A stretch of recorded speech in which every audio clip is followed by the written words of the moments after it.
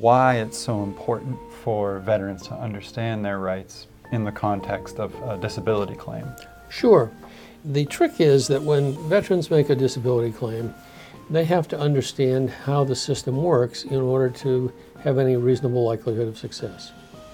And it's actually fairly straightforward. There are three elements to a veteran's disability claim. There has to be some event or illness or other happening in service. There has to be a current medical condition, whether it's mental or physical. And there has to be a medical connection between those two things. That's the basic elements. And once you know that, then you can start to look at, okay, what medical problems is the veteran having now? And how do they relate back to service? And how are we going to get a medical opinion that ties those together? Welcome to the Victory Over VA podcast, a podcast about empowering veterans to overcome denied disability claims. Each week, we deliver critical insights to help you understand the disability process, veterans' benefits, and how to take control of your legal rights. Now here's your host, Attorney Francis Jackson.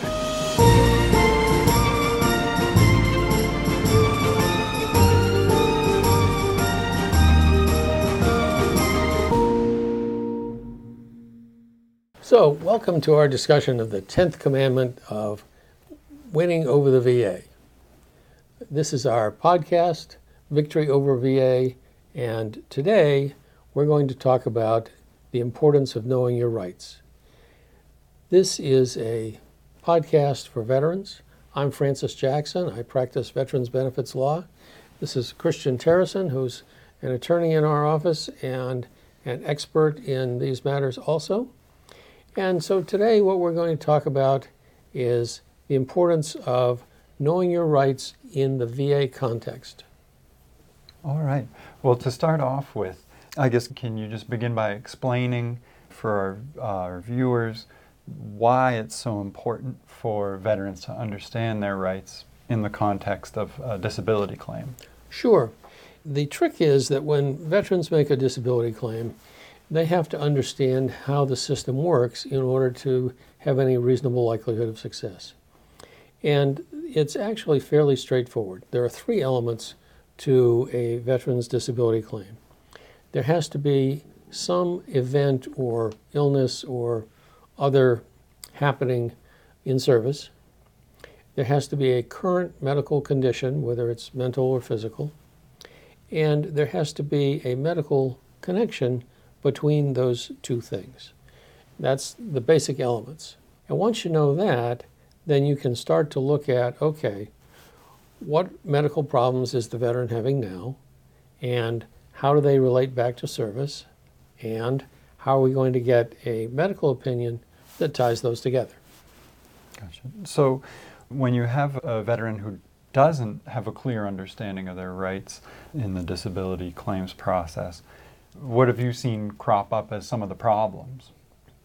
Well, it can go kind of one of two ways. One thing that happens is that veterans make claims for things that are not related to service. And obviously, because those don't qualify, they get turned down. But it's not uncommon. For example, years ago, we had a gentleman who applied for service-connected benefits for PTSD. And there was no question that he had that he had PTSD. The problem was that it wasn't actually connected to his service. His service had been relatively uneventful, and the PTSD sprang from a post-service auto accident in which he was driving and his son was killed. It was a terrible thing and left him with terrible PTSD, but for better or worse, it wasn't connected to his service, and therefore he wasn't entitled to veterans benefits for it. And I feel like it would be important to mention that if that same accident had happened, while he was in service, while he was on active duty, would that have been a different outcome? Oh, absolutely. As long as you are currently on active duty, essentially anything that happens to you during that period of time, absent some weird exceptions about being AWOL for long periods and so on. But anything that happens to you on active duty is technically service-connected. Again, there are a couple of weird exceptions, but 38 U.S.C. 105 essentially says that anything that happens while you're on active duty is presumptively service-connected. And actually, speaking of that, are there any other key rules, regulations, etc., that you think our veteran viewers or their friends and family should know about? There are actually a lot, too many to list, but let me give you some examples. It's almost like it's a full-time job. Almost.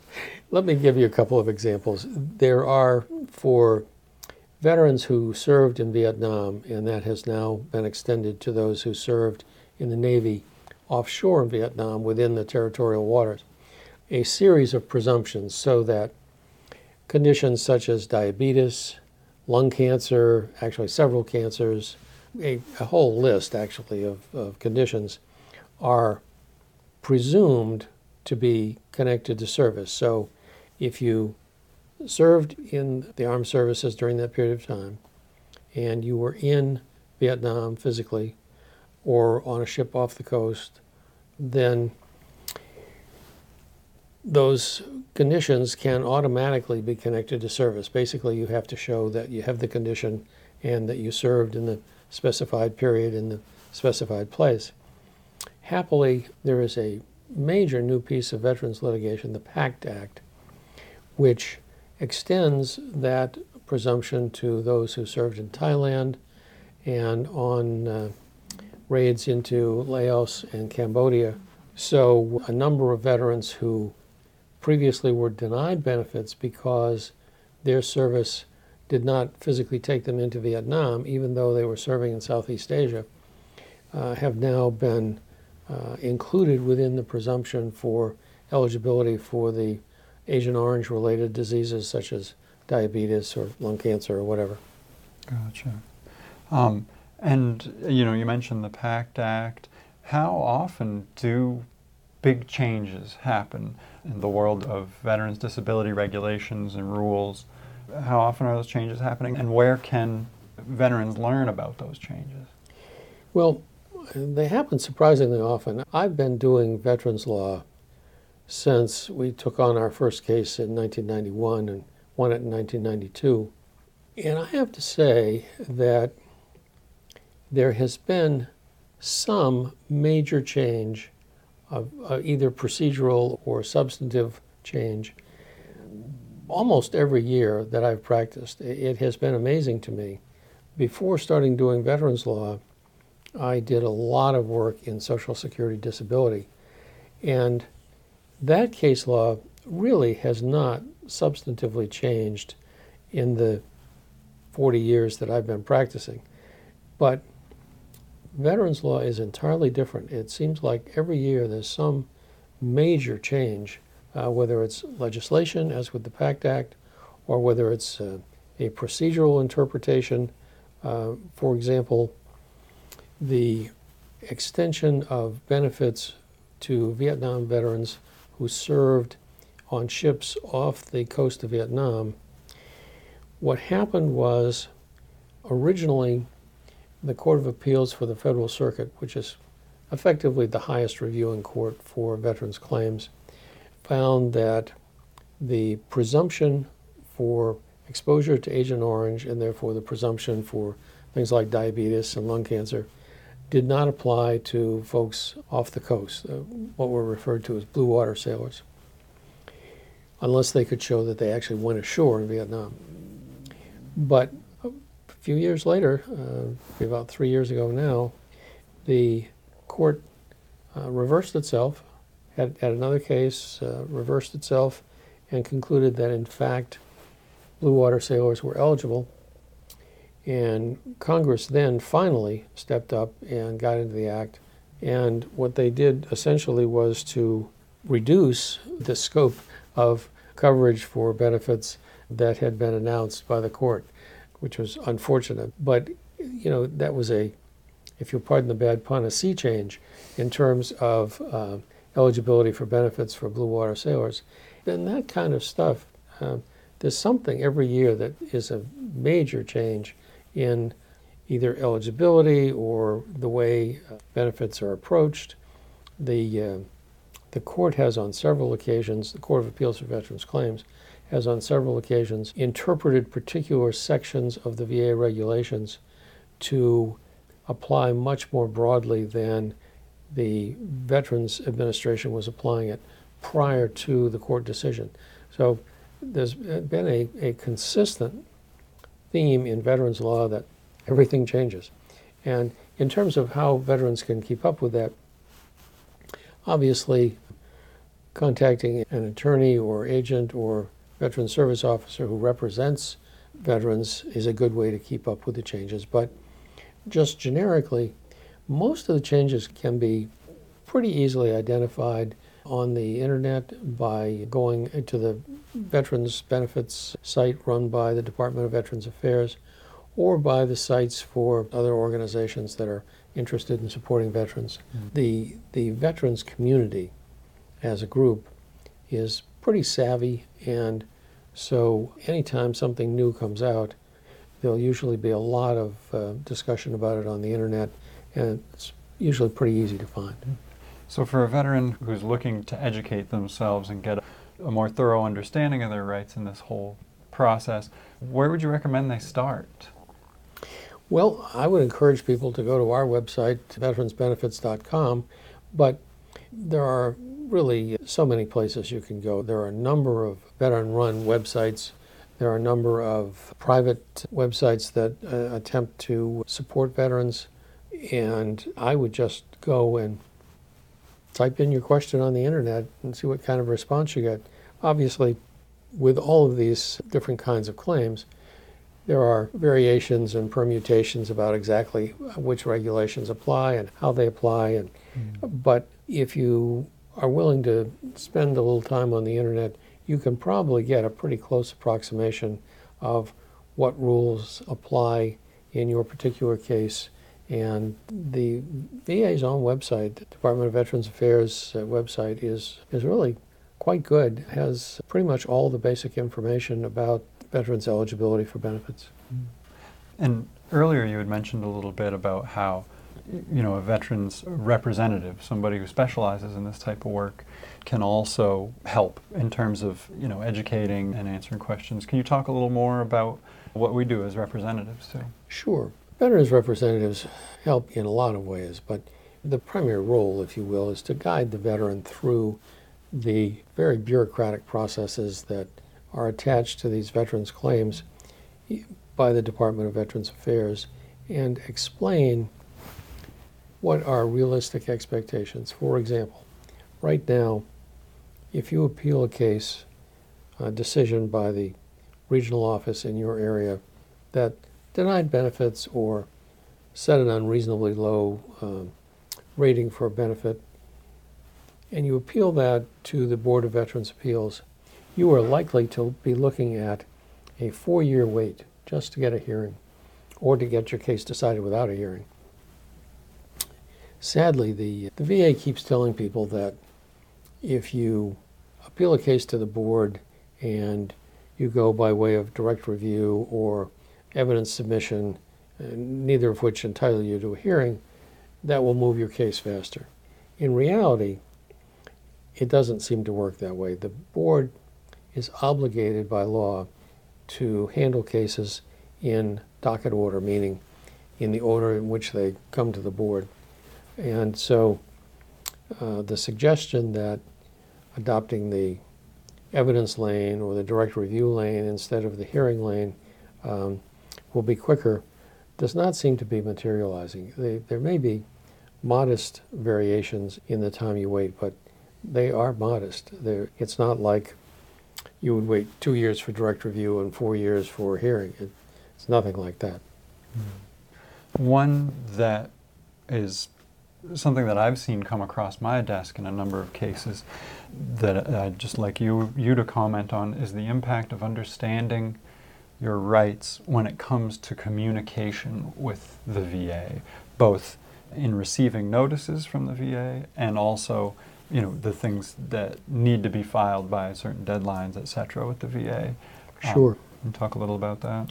Sure. One of the biggest difficulties that veterans who are trying to handle their own claims in front of the VA have is that they don't understand the structure of the process. So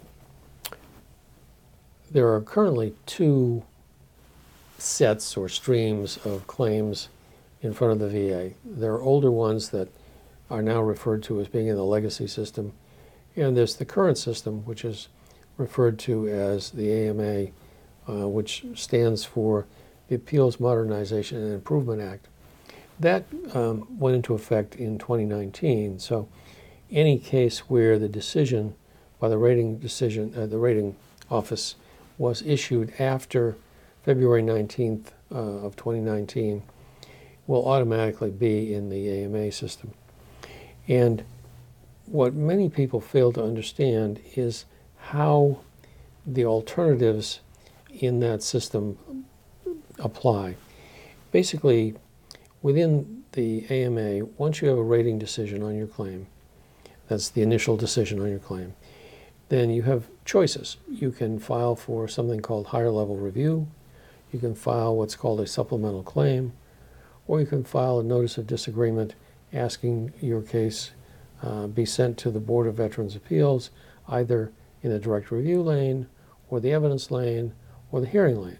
So you've got this panoply of choices. And unfortunately, a large number of veterans do not understand the significance of making those particular choices. The VA constantly tells people that the fastest resolution will come in the direct review lane. And that is true to the limited extent that there will be a relatively quick decision in the higher level review lane. But the problem is, if you opt to have higher level review, your odds are very poor. There's only about a 1 in 10 chance that you will get any benefit from the higher level review. And when you do, it's typically simply a direction to go back to go and start over with the rating office to get a new look at your claim. But more than that, what happens with both higher level review and the supplemental claim process is that if you opt for one of those alternatives and you don't succeed, you're now further behind than if you simply applied to go to the Board of Veterans' Appeals in the beginning. And everyone is always concerned about getting their claim done as soon as possible. Unfortunately, the quicker alternatives are usually the least helpful. I sometimes joke with veterans when they are concerned about speeding up their claim that I can get them a quick denial. The hard part is getting them a quick win. And so it's really important to understand how the system operates and where you have the best opportunity to get a good result on the particular claim with the particular facts that you have. And in dealing with veteran clients, what are some of the most common and persistent sort of myths regarding veterans' rights in the disability process that you hear? Oh goodness. Well, the saddest one of the ones I hear is that the VA is out to delay or deny until you die. And I know there are people that genuinely believe that. My experience with the VA is that the delays are not usually intentional. It's simply that this is a huge bureaucracy with not enough people to do the volume of claims that have been dumped on them, and poor support. They're only now, in the 2020s, getting something approaching decent computer systems. For years, when we asked for a copy of a veteran's files, we would get a stack of paper. Sometimes it would come in a banker's box because there was so much, but it would just be this unsorted, unindexed stack of paper that the VA had accumulated about this veteran over a period of years.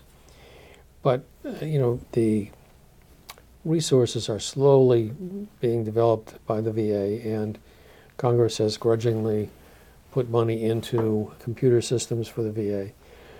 But the problem is that it's not that individual employees at the VA are out to get you. I know there are people who firmly believe that's going on in their case, and there may be some rare cases where that's actually true, but that's not the majority.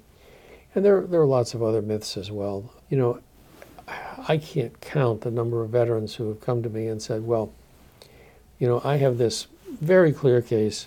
The VA never should have turned me down. I don't understand why they turned me down. And all I need is for you to explain it to them, and they'll fix it. Well, it doesn't usually work like that. Usually if the VA turns the claim down, it's because there's some important piece of information that's missing, and then we have to figure out what that piece of information is and how to get it and how to submit it to the VA and what step in the process will get it in front of the VA in the fastest and most effective way. And unfortunately, as I was mentioning earlier, fastest and most effective are not necessarily the same in the VA system. In a lot of cases, a veteran would be better off to submit a request for a hearing in front of the Board of Veterans' Appeals, grit his or her teeth and acknowledge that they're going to wait 3 or 4 years to get that hearing, but recognize that they have a higher likelihood of success at the board than they would on higher level review or submitting a supplemental claim or asking for direct review at the board. And that's really hard for a lot of people to accept. You know, it seems unreasonable on its face that it should take that long to get an effective review. But the problem is, this is a complicated system of laws and regulations. Applying it is therefore complicated, and the folks who are applying this system at the regional office level are mostly not particularly well trained in the law. They're not lawyers, they're not paralegals.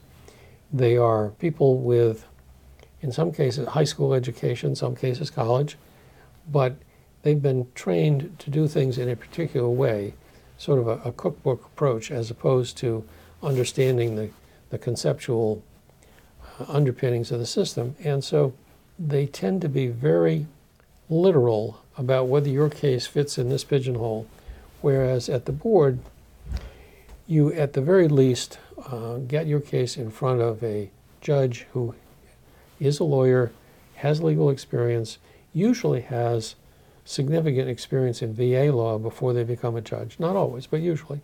And the result is that the analysis at the board, whether you win or lose, will typically be much better than at the regional office. Now, there are exceptions. You know, if you have a really clear claim, say you're in the Middle East and you're driving along in a Humvee and an IED goes off and you're on the outside of the vehicle and where the damage is and you lose part of your leg, the VA can see that. You know, it's obvious to them you lost part of your leg. They can rate that. You will not usually have a lot of trouble getting benefits granted.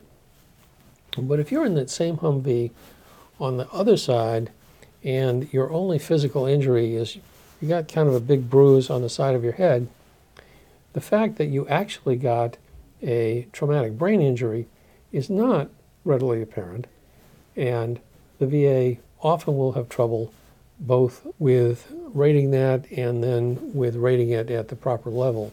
And it's, you know, it's those more challenging cases that tend to need help.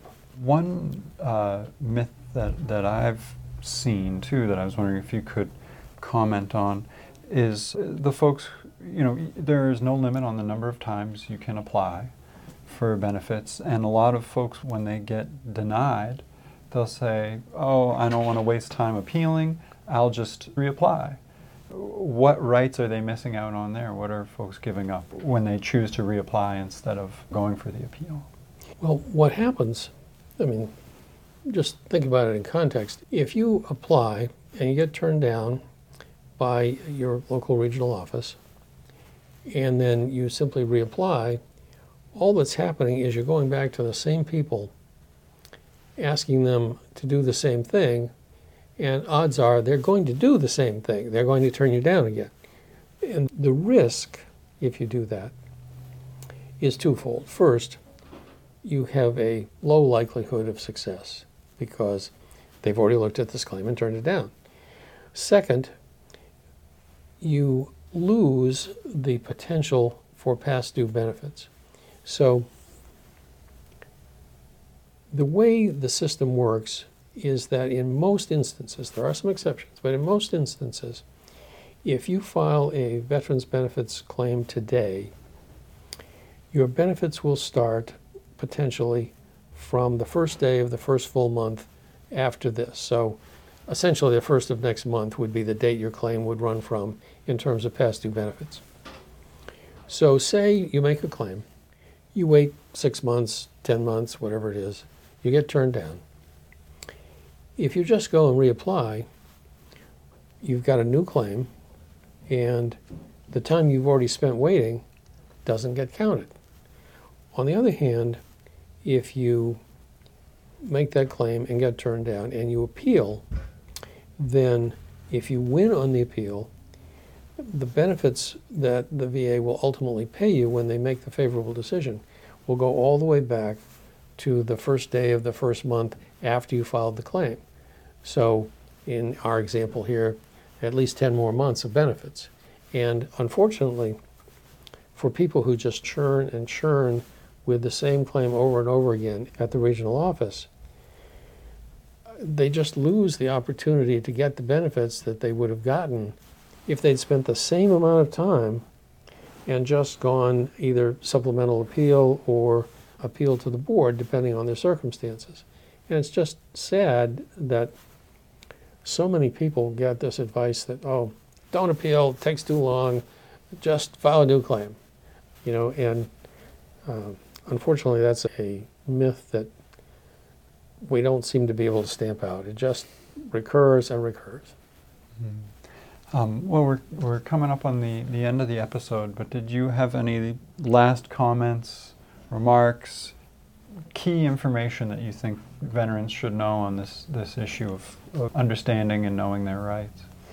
Well, you know, there's no one-size-fits-all kind of advice, but the important thing is to inquire about possible benefits, because my daughter Alexandra, who does a lot of this work with us, was at a hearing in, I think Massachusetts a couple of years ago, just before COVID. And we had just taken on this claim. The gentleman was already scheduled for a board hearing, so we were rushing around to getting all the pieces together and getting it all put together for the board, and hadn't really had time to go through his entire file with the care that we could with a little longer time. But one of the things that came up is he had diabetes, and he hadn't talked to us about diabetes at all, but my daughter in her preparation obviously was going through all his possible problems, and diabetes came up. Now, this is a gentleman who had been in Vietnam, had served, had been in the Army, was physically on the ground doing patrols out in the Puckies in Vietnam, and had severe diabetes. No one had told him, despite his various contacts with the VA, no one had ever told him that he was presumptively eligible for service connection for diabetes due to his exposure to Agent Orange in Vietnam. And it's that kind of just lack of basic information about what potential benefits are out there for you that is so frustrating, because, you know, the VA exists and it has lots of things that it does, and it does a lot of things well, including putting out a fair amount of information about benefits, but they don't always convey the critically important piece of information to this particular veteran. You know, it's like my dad, after he came back from World War II, later on he developed some fairly severe health problems in his 60s, and he got good medical treatment at the VA, but they never told him, when he got to the point he couldn't go back to work, they never told him that he was likely eligible for benefit payments probably at the 100% level because his service-connected disabilities kept him from working.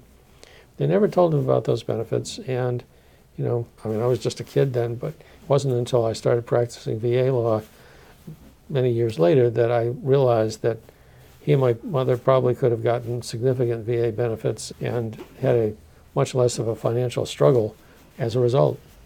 All right.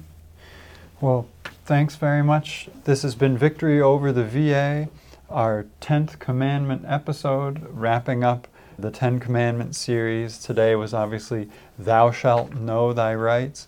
And please tune in next time when we're back again. Every week.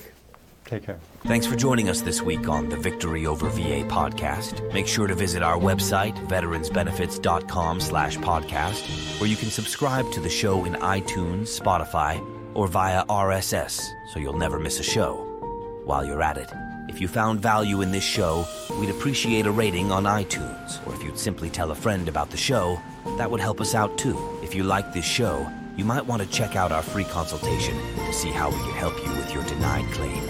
Simply go to veteransbenefits.com and fill out the form. You fought for us. Now let us fight for you. And be sure to tune in next week for our next episode.